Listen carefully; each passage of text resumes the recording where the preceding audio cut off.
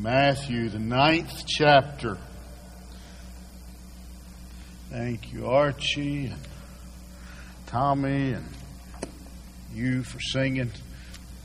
I could hear you up here this morning. We don't always get it right, but one thing I can say, generally speaking, you may not like every song that is sung here. I don't. Okay? That's just human nature. You don't like some songs. Wayne mentioned one the other week that I can't stand, and I think ever since he said it, I've heard that stupid song 10 times a day. And I told him I was going to kill him.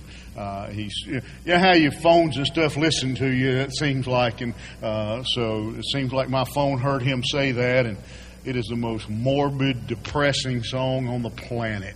But I don't like them all. But one thing I will say, to my knowledge, pretty much everything that's sung here, you don't have to wonder who we're singing about. I like that kind of music. As long as I know you're singing about Jesus, and I challenge those of you that sing specials and solos and duets and trios and quartets and whatever 5 of you are, and the choir, anybody else, make sure that's your measuring stick. Make sure that when you sing it, I don't have to sit there and go, now, is that a love song for their boyfriend, or do they love Jesus? That's my measuring stick for good music. I want to know you're singing about Jesus. I remember one that I knew they loved somebody, but I didn't know who.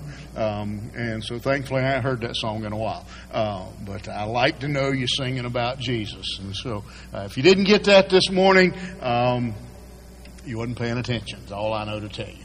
Matthew chapter 9. I'll get off my soapbox. I get on another soapbox. Matthew chapter 9. I have mentioned several times, I would hear myself say it, and when I would say it, I would think, I wonder if people know what I mean by that statement. And that is the statement that we need to, in this day, we need to live like missionaries. We need to live like missionaries. Let me encourage you while I'm there.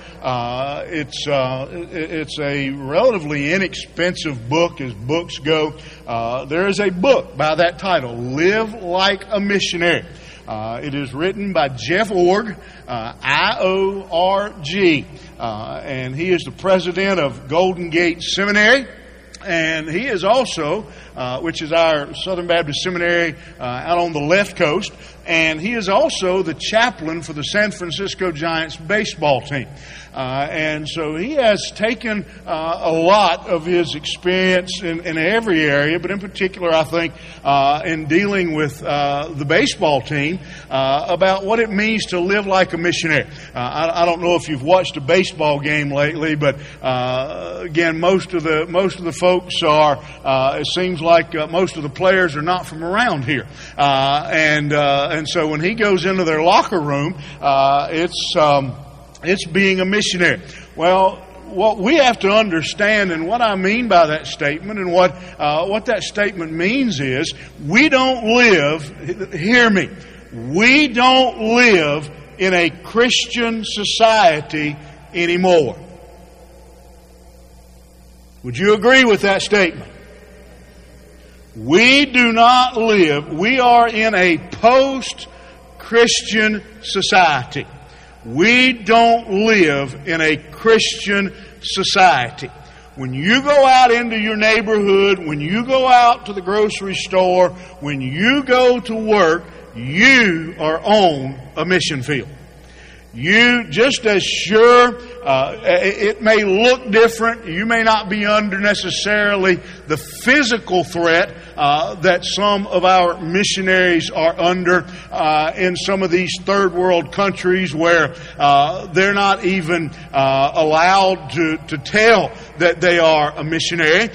In a few weeks, we have a missionary home from Pakistan, and he's coming in a few weeks and tell a little bit of his work. It may not be like being in Pakistan. You may not be risking getting your head cut off, but you're on the mission field. And so we need to begin to think not like church people and Christians going out into a Christian society. We need to think and to live like missionaries who are going out onto the field. That's the mindset we need to have. In fact, I've been in churches anymore where over the doors back there would be a sign that said, "You are now entering the mission field." When you go out of the doors of this building, you're entering the mission field. When you go to the restaurant today for lunch, you're on the mission field. When you go home in your neighborhood, you are on the mission field. We need to think, live, and act like missionaries. And my original again, every time I would say that, I would hear myself say that over the last month or two as we wrapped up John. I think I need to explain that better. And my original thought that was on my mind was I was going to preach actually a series of messages on the various aspects of what that meant. And you may hear it again. I may still. I'm not exactly sure what exactly God's got in His mind here. I know preachers that plan their preaching a year ahead of time, and to them I say, proud of you. That's not typically my system. But God led me to a passage this morning at the end of Matthew chapter 9 that I think in the life of Jesus largely shows us a broad picture of what it means to live with a missions mindset, to live like a missionary. And there's 4 things, maybe 5, but I'm only going to use 4 of them here. There's probably a bunch more, to be honest. This text is rich. The more I studied and prepared, the more I kept digging out other little things that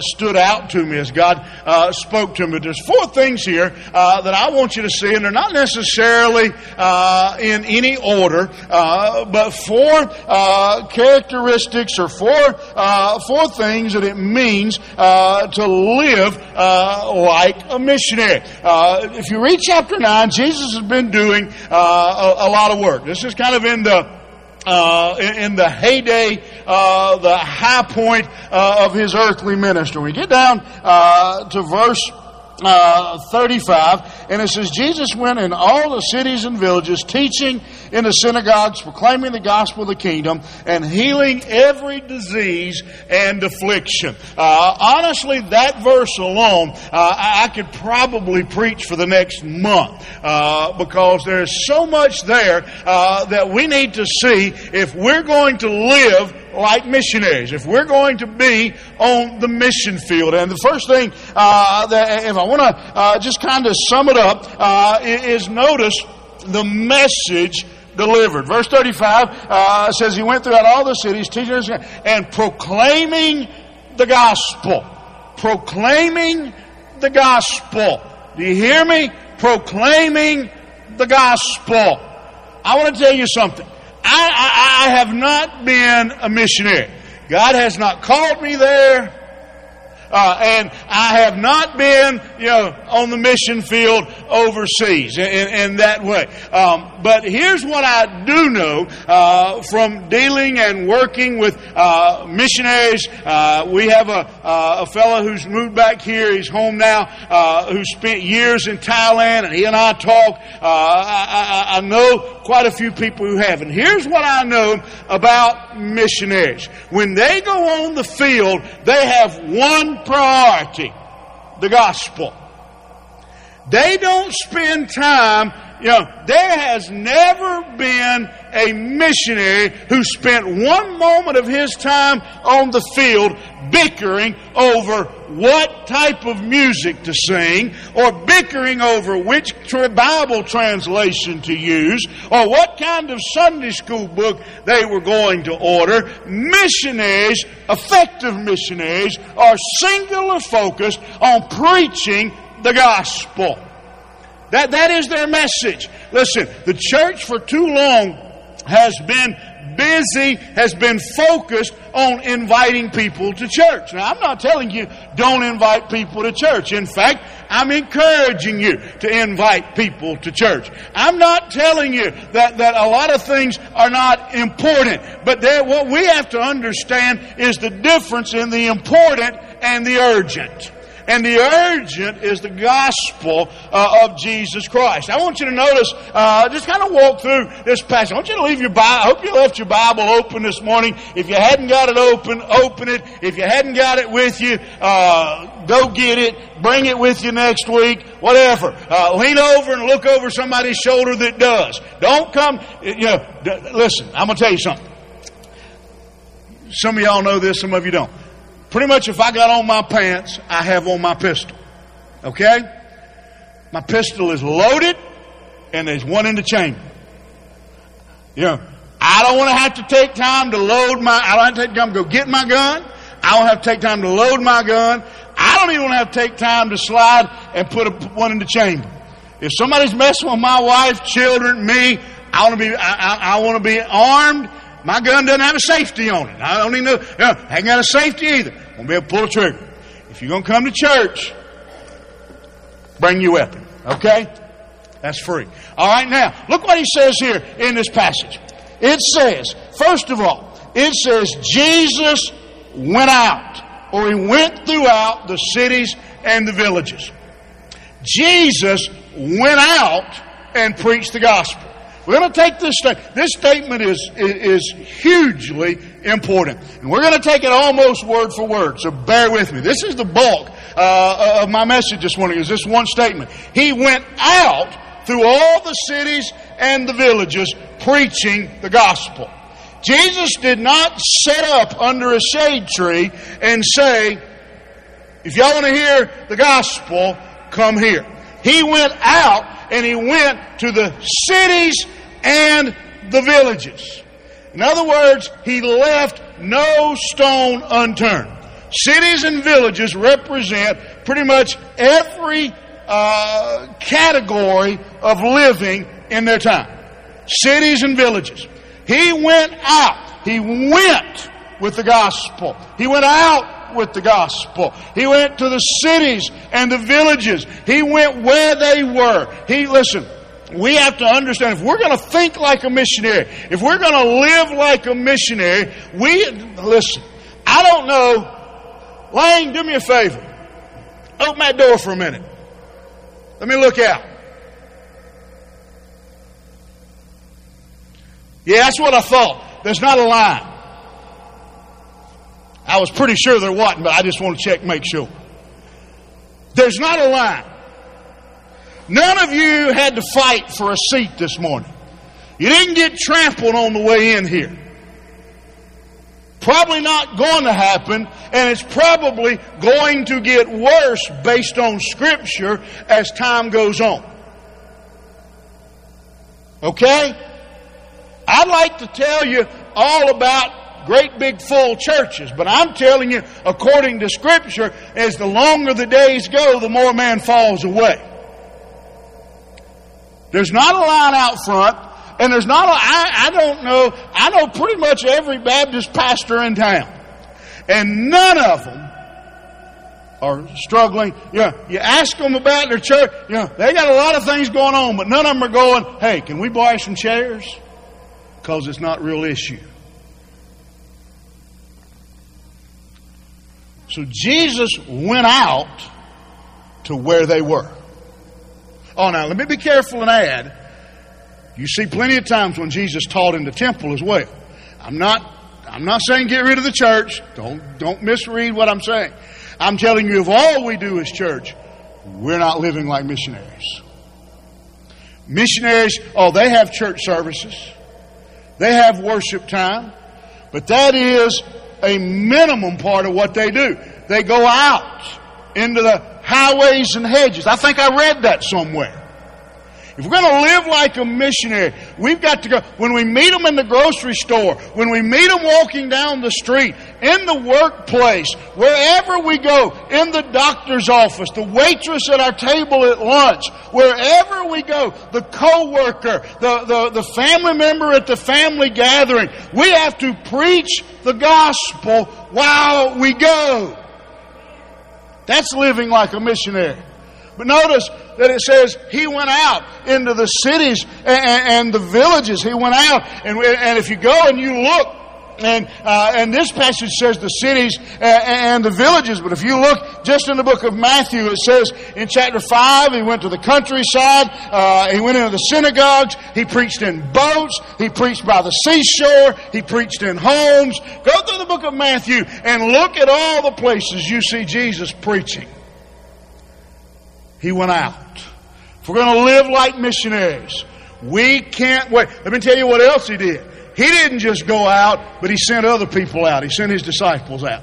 In other words, we can't just wait on the preacher or a few people to do it. We can't expect it to happen in the church. If we're going to live like missionaries, if we're going to make a difference in our community, we're going to have to go out.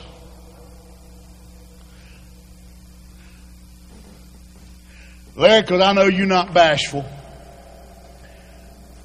You just told us you don't mind speaking. How many people in a week you think you invite to church?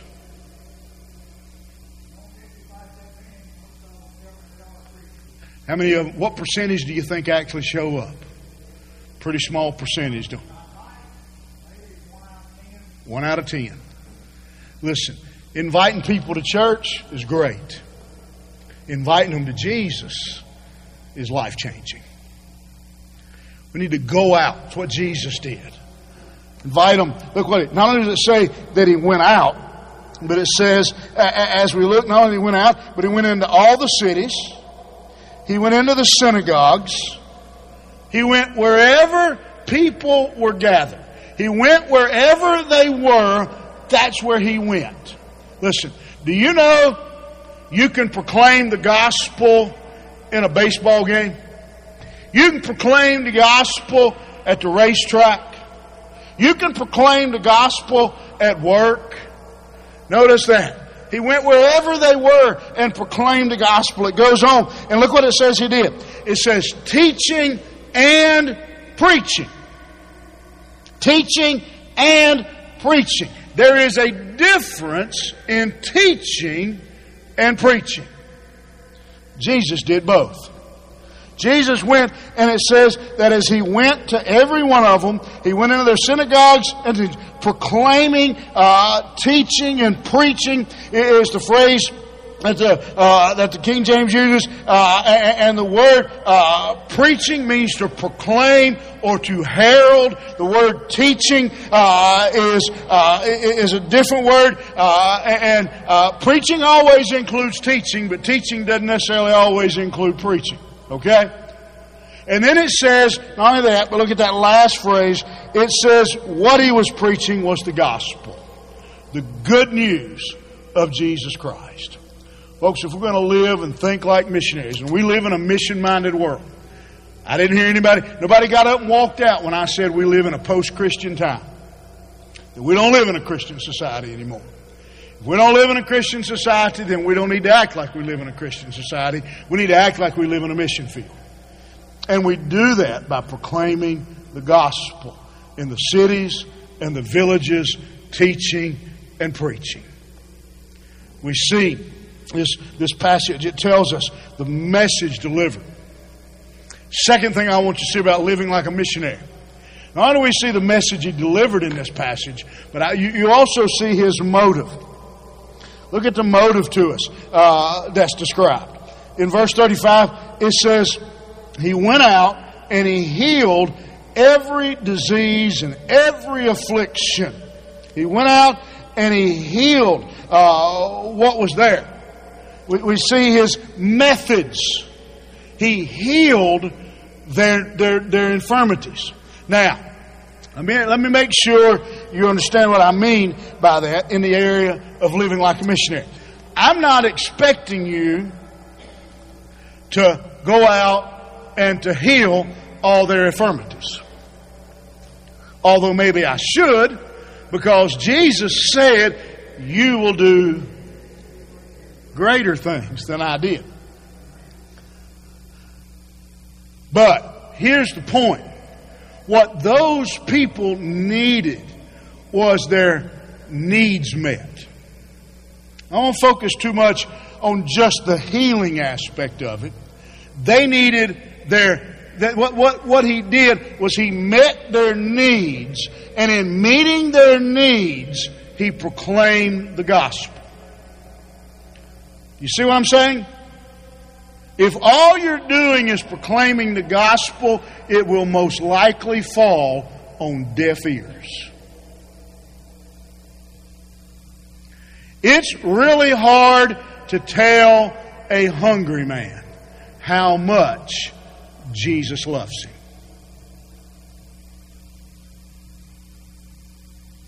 It's really hard to tell somebody who is living under a bridge somewhere.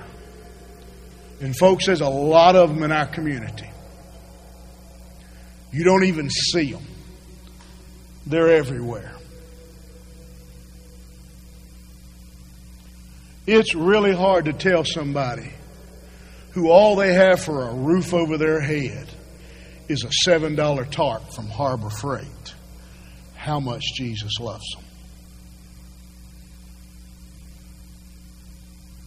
It's really hard to tell somebody who's having to go around behind restaurants and climb in and out of dumpsters to find their next meal how much Jesus loves them.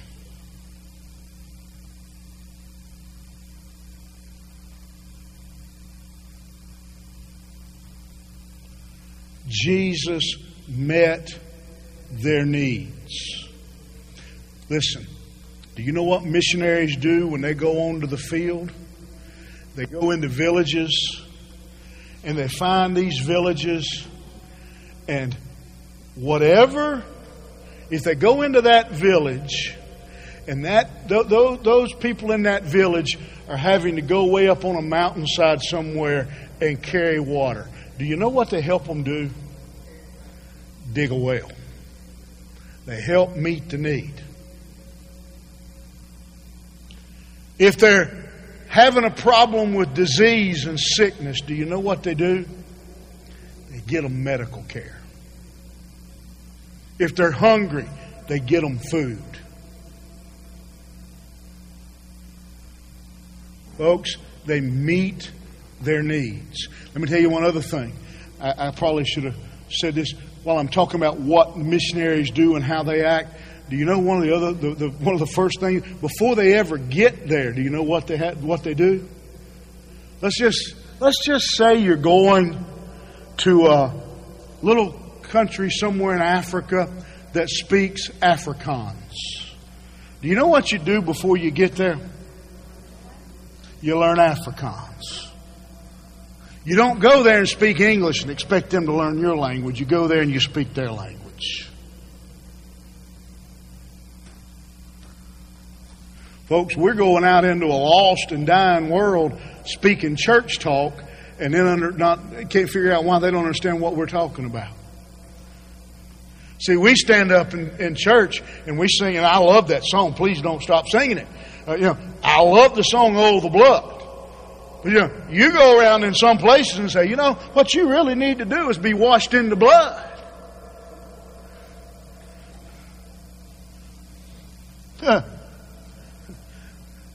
That's probably the last conversation you had with them, because they think you nuts. Learn their language. We speak their language. We meet them where they are. Jesus went out to their cities and villages and he healed them. What they needed was healing. Listen, in that day and age, there was rampant disease. There were birth defects. You see all the cripple and the blind and the deaf, and you see all the affirmities that are listed. It was a common thing, and so that was a need. Medical care was, we can't afford it. They didn't have it, but he went out and met their needs where they were, and then preached the gospel. Folks, look. Let me give you, and I mentioned Jeff's book a while ago. I had the privilege several months ago to sit and listen to Jeff talk for a little bit, and don't want to still plagiarize or stuff. But one of the things he talks about, he lays out a couple examples. But basically, he says one of the greatest places we have to minister, and he gives several specific examples, but I'm going to sum it up in one word: in disaster.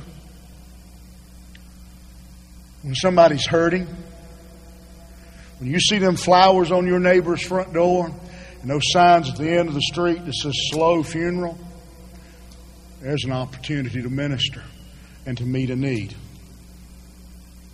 Go mow a yard. Or take them a casserole, if you can cook. If you can't cook, water their flowers. Yeah. If you can't cook, go to KFC. Something. Meet a need. A friend of mine hooked me up in the last few weeks, and anybody who feels real froggy and wants to plant some around here, I can still get them. With a greenhouse down in Union County that is changing over from last season, and they got all kinds of annual flowers. Matter of fact, anybody that wants them, if you want them, let me know, as long as you're not going to resell them.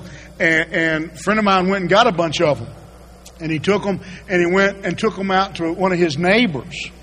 And he says, I've been trying to witness to this neighbor forever. And he says, I couldn't get a word in edgewise, but I knew he worked in his yard all the time. I knew he really took care of his yard. He kept it neat. He kept it clean. He took care of his flower beds.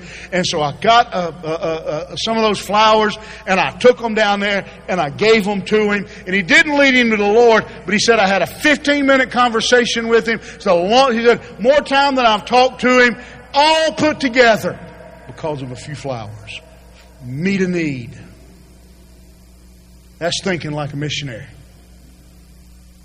Live like a missionary. Jesus met their needs. You see the method that he used. Not only do we see the method, but here's why. Look at the motive. The motive is discovered here in verse 36.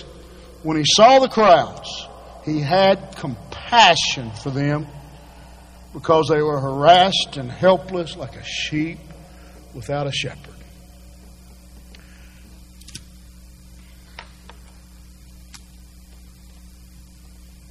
Here is the million-dollar question for the Church of Jesus Christ in a post-Christian mission world.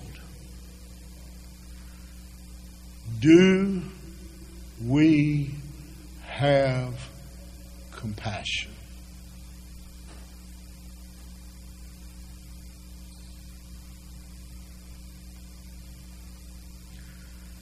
Our friends, our neighbors, our co-workers are going to die and spend an eternity in hell, separated for an eternity from Jesus Christ. Do we have compassion? The word that is used there for compassion means very simply, it was a guttural response. Does it make us sick to our stomach to know that all around us people are living their life absent of peace and joy, absent of hope, absent of Jesus Christ, doomed eternally to die separated from Jesus Christ. That should make the church, that makes mission-minded people sick on their stomach. What do you think makes a man like Aaron Brendel, who will be here in a few weeks, pack up his wife and children, leave the comforts of Concord, take them to Pakistan?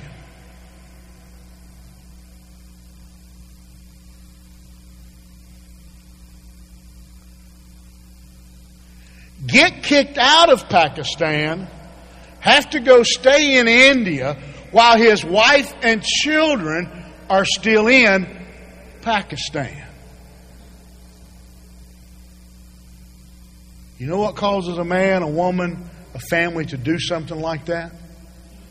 They have a gut hurt for the lostness of man.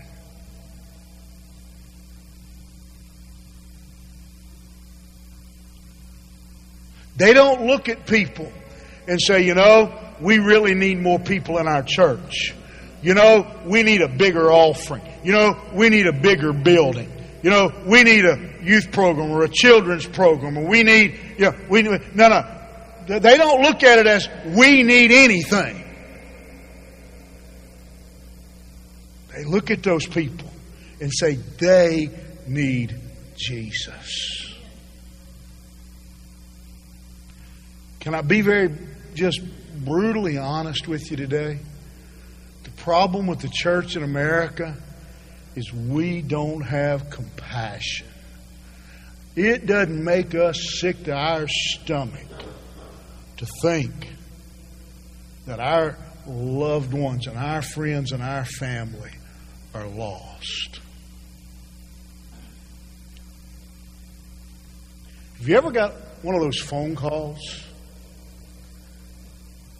And on the other end of the call, they said something like this: hurry to the hospital. Your child, your mother, your father, your husband, your wife. Hurry to the hospital. They've been in an accident. Something's happened. They've passed out at work. Hurry to the hospital. You know that feeling? Some of you know it all too well. You know that feeling? You know what I'm talking about? This is yes, this is no. You know that feeling? I submit to you this morning that as Christians, we ought to get that same feeling when we think about the millions, and I mean millions, who are dying, who are living lost. Jesus was moved by compassion. He wasn't trying to fill up heaven. He wasn't trying to build a great big following. He wasn't trying to build an earthly kingdom. He was moved by compassion. It made him sick to the stomach to realize the fate, the future that those people were facing. It motivated him.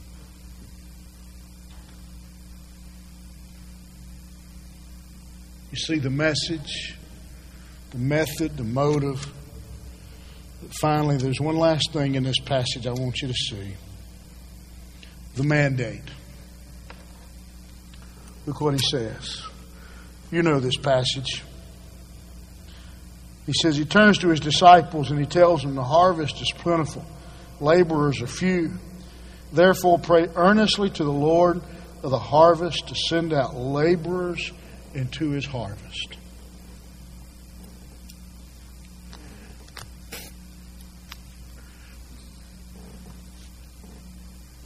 Do you find that passage, that response, even remotely interesting? Jesus didn't turn to his disciples and say, now, go on, get busy.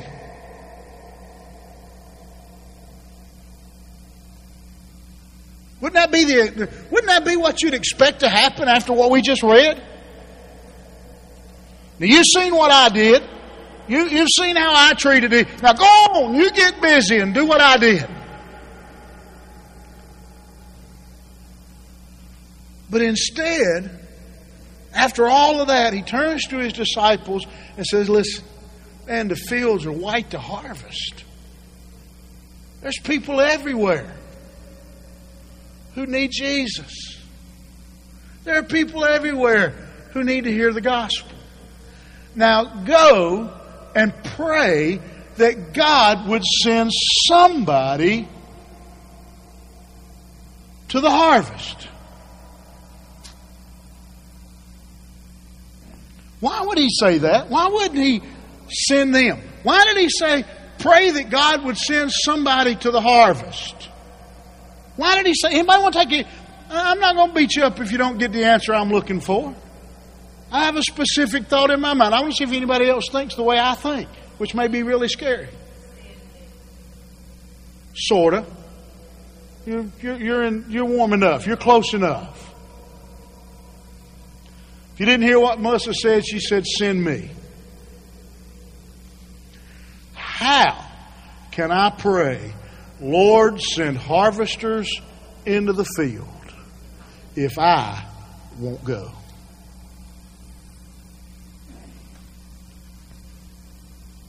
How can I send harvesters into the field if I won't go?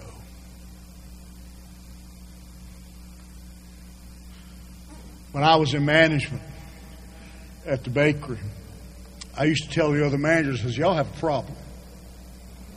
And several of them did. I said, your employees know you're scared to run a route. You're scared to get on a bread truck and do their job. And because of that, they own you.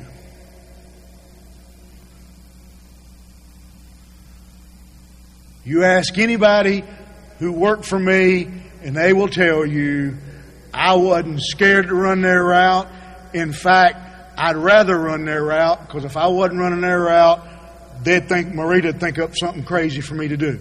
If I was on a route, at least I knew they couldn't bother me. I could run their route, and I could run it better than they could, and they knew it. And if I had to fire them, or if they quit, so be it. Anybody ever work for somebody who wouldn't do what they ask you to do? You ever work for somebody who you knew they wouldn't ask you to do something they wouldn't do themselves? That they would? I'm going to tell you something.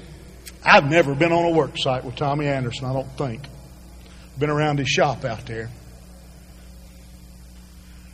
But here's what I do believe 100%. I think the same thing of Kenny over there.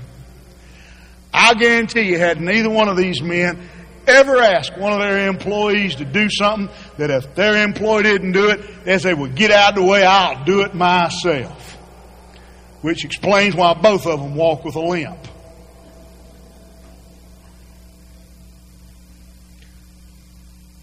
I guarantee you the people that work at our car know that if they wouldn't do their job, Tommy would get rid of them, he'd just do it himself.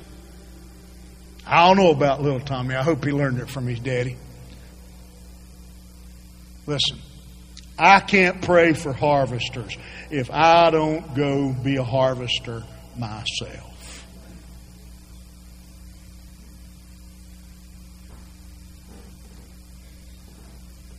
Folks, we don't live in a Christian society anymore. I don't know if we ever will again.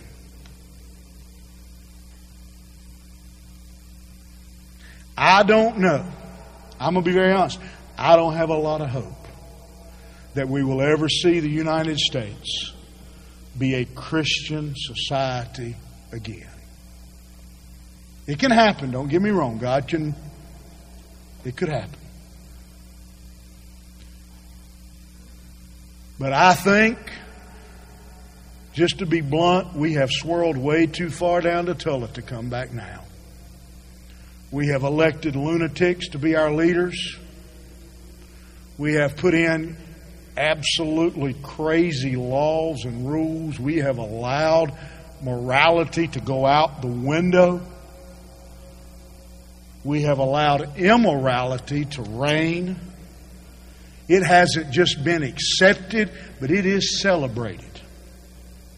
We don't live in a Christian world, in a Christian nation. I'm going to speak for I can't speak for everybody else. We got people from all over the world that watch us online. I can't speak for everybody's country, but I can speak for mine. And we don't live in a Christian country anymore. Let me be really, really blunt and narrow-minded with you. We don't live in a Christian county anymore. We don't live in a Christian city anymore. Folks, when our vice president gets out and marches in a gay pride parade, we don't live in a Christian society.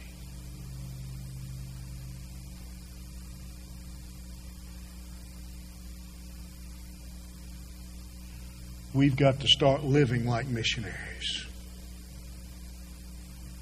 You may as well be in Tanzania or Pakistan or Thailand. That's the world we live in. And if we're going to do anything and shine the light into this darkness, we're going to have to learn to live like missionaries. God, give me the mind of a missionary. I want to ask you to bow your heads this morning.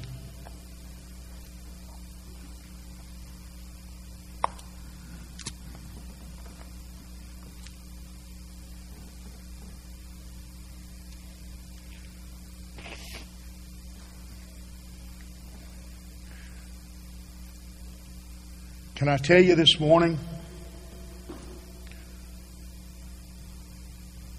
that's an unpleasant thought for me.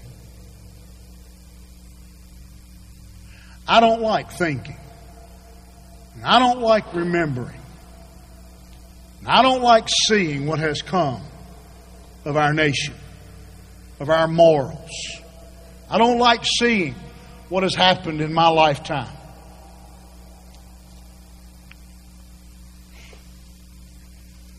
But I can make like an ostrich and stick my head in the ground and pretend it's not happening.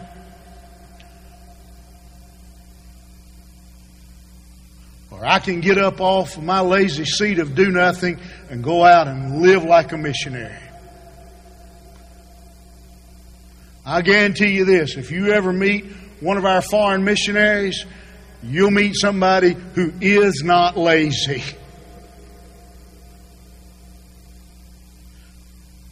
Lord, give me the heart, give me the mind of a missionary. You're here today and you know Christ. He's your Savior. God, help me to meet needs. Open my eyes.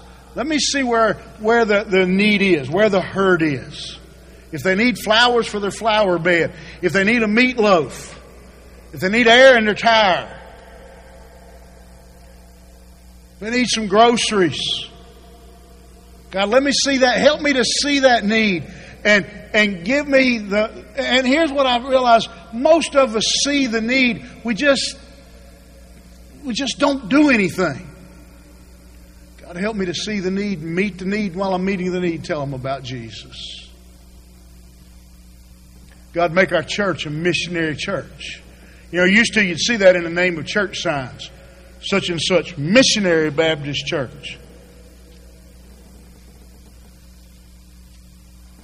God, make our church mission-minded. Hey, let me give you one. Listen to me. Pray, Lord, make our pastor mission-minded.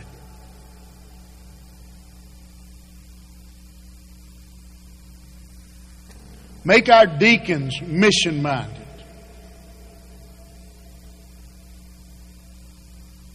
You're here today and you don't know Christ. You're watching us online. Listen, I want to tell you what Jesus told those people. Jesus told them the gospel, the good news of Jesus Christ. The good news is this: Jesus Christ came to earth, died on a cross, was buried in a tomb, resurrected in 3 days, gave His life, shed His blood so that you could be forgiven and you could be set free. If you don't know Jesus Christ today, come and let me show you from God's Word. Can I challenge you this morning as a church?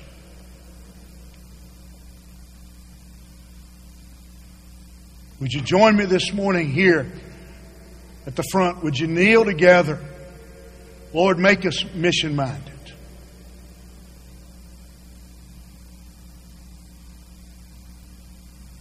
We're going to pray and we're going to sing. Would you step out and would you begin today praying, God, make us missionaries in our world? Would you step out this morning? Would you come right up here, right up front, and stand for the world to see? I want to be mission-minded. Father, I thank you for the words you've given us today. God, we didn't look at a disciple. We didn't look at one of the many characters in Scripture. We looked at your precious Son, who showed us, who taught us how to be mission-minded, how to care about those around us, how to meet their needs and preach the gospel. God, I pray this morning that the church today would be a turning point in the ministry and the life of this church. God, we know that in the last year, many things in our society have changed. God, one of the things that has to change in our churches, one of the things that has to change in our lives, is we have to realize we're in a post-Christian world. We have to be mission-minded. God, help us to do that. This morning I pray, Lord, that we'll commit to that as a church body, as a church family. We'll give you the honor for what you do, for which in Jesus' precious name I pray. Amen. As we stand together.